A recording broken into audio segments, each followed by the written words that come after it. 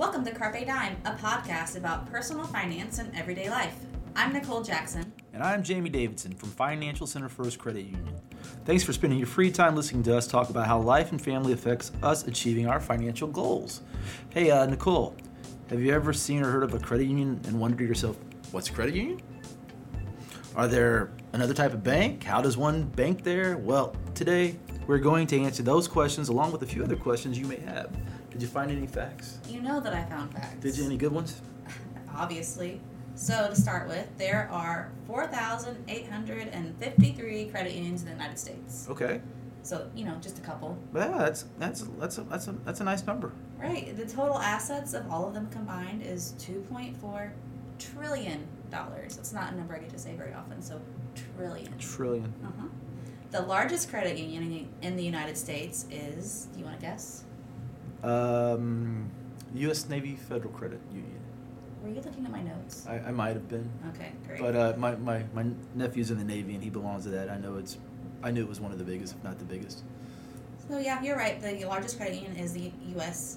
in the U.S. is Navy Federal, and then just to kind of put it into perspective about how many people know about credit unions, 2.8 million Hoosiers alone are credit union members. So 2.8 of us are credit union members. I'm a credit union member. You're a credit union member. I think Randall over there on the keyboard is a credit union member. So if you're a credit union member, thanks for being a member of one of the credit unions. If you're not a credit union member, I think this podcast today might help you decide whether or not you might want to join the credit union, right? Well, the answer is obviously yes. They're going to want to join the credit union. Obviously, yes. So we came up with 10 fun facts about credit unions. I put those sort of in air quotes, fun facts. Yeah, I mean, we are talking about banking, so we're going to make it as fun as we can. So did you find anything? What's the first fun fact about when they came around or why they came around? Well, I mean, the basis is the need, right? You always have a need of why people do things, and that kind of is the same thing with credit unions. Credit unions have been around for decades, with history spanning many, many generations as far as who is a member, and a lot of times, you do things because your parents do, and it's not any different as far as your membership to a credit union. The first credit union actually opened in 1909 in New Hampshire. So. Yeah, and it's really funny because with the history of credit unions, they actually started in Europe and then gravitated toward the United States. And 1909 was the first one in the United States. And what happened was after the Great Depression, we saw a need there for other banking industries, and FDR himself actually implemented a law that actually created the Federal Credit Union Act, which made those sort of, I guess, legal. They were already legal, but more of a backed by the government.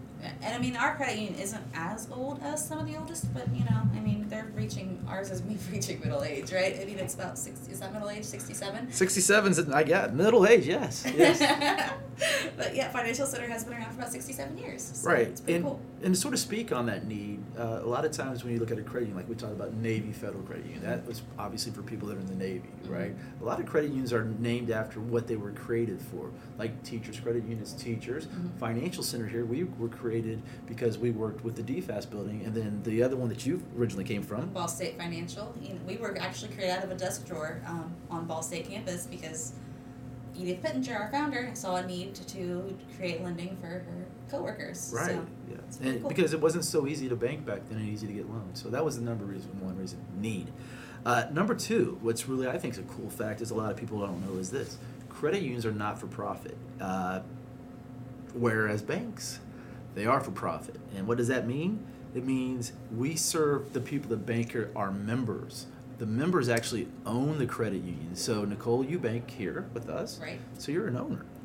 Yes, not a customer. That's a bad word. Not a customer here, yes. So the whole idea is in the credit union, each person has one share, and therefore we do things that are best for our members. We're not really worried about shareholders that might be on Wall Street buying the most stock they can because we're not traded on the stock market.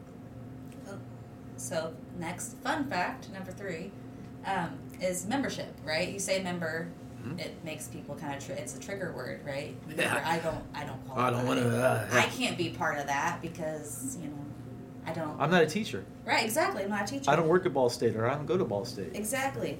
So most memberships can be met several different ways. Eligibility is pretty flexible as far as most credit unions are concerned. A lot of them only really require residency in a certain community, city, or state, or where you're employed. So lots of different opportunities as far as being able to join one. Yeah, credit unions have, and when we talk about that, credit unions have really expanded that way in the fact that they've expanded their membership because they did start as specialty groups. And then they realized, well, if we want to help more people and expand more, so I'm going to use teachers again because I'm an ex-teacher. There are many teachers credit unions throughout the country. Not all the same one. There's ones in different ones.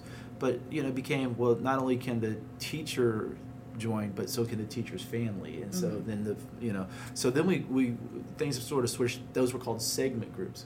And then what happened was they started going, well, if you live, work, or worship in this area, then you can, which makes it easier so we can get more members to help people, right? Right. Number 4, fun fact, credit unions are a safe place to bank.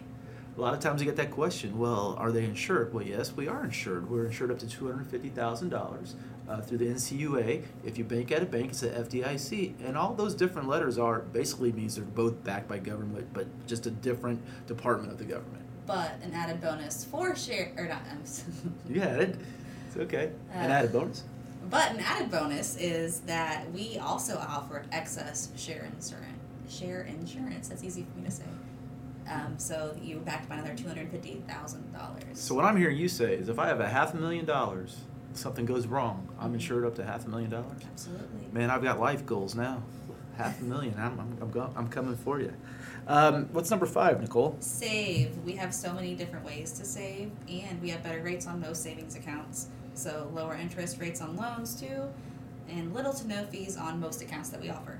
Yeah, actually, and I'm going to brag about Financial Center. We just cut a lot of our fees. I think we just cut our fees by almost $1 million for the year. So trying to give back to our members as much as possible, which is going to lead us into a few other things that we can do.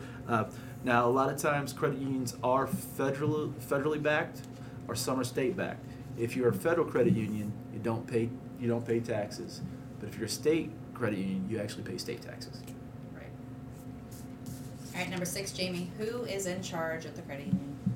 The credit union's board of directors, which is actually members, us. Yay. We bank here, so we're in charge, and whoever sits on our board actually has to be a member of the credit union. They do bank with us, and they make the decisions that are important to the rest of us. They're not just coming in from another company where they know somebody else and they're put on the board. They actually bank with us. Which kind of leads into the next one I was going to talk about is our members. Our members rule at the credit union. Not only are they in charge of the board, but they also have control over who can attend any kind of special meetings like our annual meeting.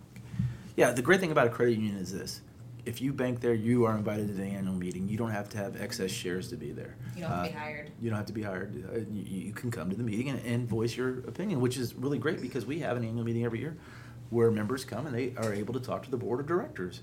I doubt I can go into the biggest bank in the United States and talk at the board meeting, at the board of directors at their annual meeting. I don't think so, no.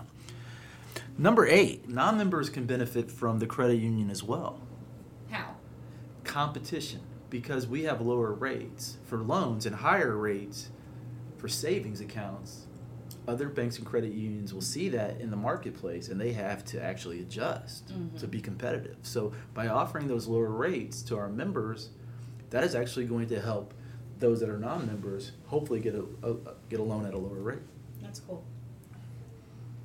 The next one is kind of the same, but different, I guess. Really, we are all working kind of on the same side. We want to benefit our members, and because of that, credit unions have come up with this cool thing called shared branching, which gives their members access to more than 5,000 credit unions across the globe and access to tens of thousands of ATMs. Yeah, this is actually really important. We work with, sometimes you work with students and parents, right? And the child's graduating from high school, going away to college, and they're sort of worried. They're like, well, if I go to X bank, they've got X bank in here, and there. But the credit union, you don't have branches here, there, and there. Right. But how we compensate for that and compete with that is the fact we have shared branching where you can actually go to another credit union and access the money, or you can go to the ATM and access your money. So it helps. It keeps us competitive so that we can actually serve our members. Number 10. Once you're a member of a credit union, you stay a member as long as you maintain your deposit account, which we call a share account, regardless of whether or not you continue to meet the original eligibility requirements. So once you join, you're in for good until you decide to close your account. And normally that connection also extends to your family. It does extend to your family. Both of my children, all three of my children have accounts with the credit union. Hopefully they will continue to have with the credit union. Mm-hmm. I will be honest with you. I was introduced to a credit union by my father, because that's where he banked. Mm-hmm. And that's why I've been with the credit union my whole life. That's where I started. And that's what I'm teaching my children as well. And I love the fact, because we are members, if there's an issue, we can talk to somebody, and what usually happens. So we kind of talked about it, but now we're going to lead into discussion as to why you should join a credit union, whether it's ours or another one, honestly. Yes. Number one is, like we said earlier, lower lending rates. Credit union rates for loans tend to be lower than banks. So by keeping those rates low, we're going to help you save money. Not only that, are you going to get lower rates on your loans, you're going to get higher rates on savings. So you're saving money on your loans, and you're earning money on your savings account. It's fancy. The next one, obviously, we've said it a couple times now, you're an owner at the credit union, not just a customer. Yeah, you're not the customer, right? You own the place. So it's pretty cool. I own this place. Uh-huh. You own this place. I guess we all own the place, right? Own this place. Truly cooperative, right? Right.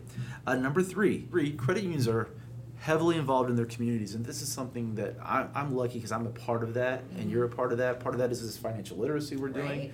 But we're able to help different groups in the community. At our credit union, there's three, we call them buckets, that we really try to get back to. Financial wellness. Number two is the military. Yeah. And number three is feeding the hungry. So yeah, one of the ones that we really work a lot with, Nicole, you've been working with a lot, is where? Ball State. At the university, right? Right. We do a lot as far as reaching out not only to their students, but also different student groups that have different needs, like the Guardian Scholars Program, which helps the foster youth, or just, anywhere from the teachers to the students to staff. Yeah, I actually get to go up there and I teach classes, and it's pretty cool. So I love the idea that we give back to the community. Number 4 is, that's a whole lot more than just our rates and our savings.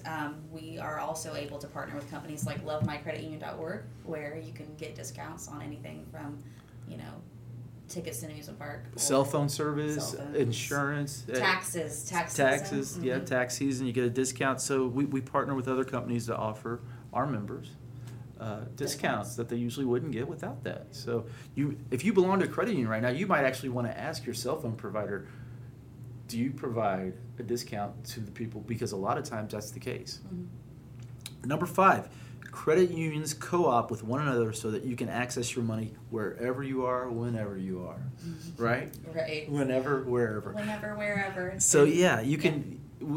We have members, because our credit union originally serviced the military, we have members that are in Europe, in Germany, and they're still able to access their funds there. So I think it's pretty cool. A lot of people don't realize that, and that's one of the reasons why they're well, how am I going to get my money? That's where the co-oping is so important, yes? Exactly.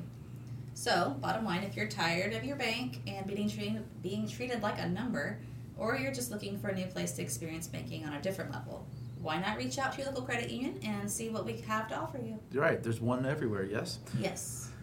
Carpe Dime is presented by Financial Center First Credit Union. It's produced by me, Jamie Davidson, and me, Nicole Jackson. Financial Center is an 8-time national award winner in the category of adult financial literacy, and our goal is what, Nicole? To help you improve your financial life. To learn more, visit fcfcu.com. Like what you hear, subscribe from Google, iTunes, SoundCloud, and Spotify. Very good. Thank you, everyone, for listening.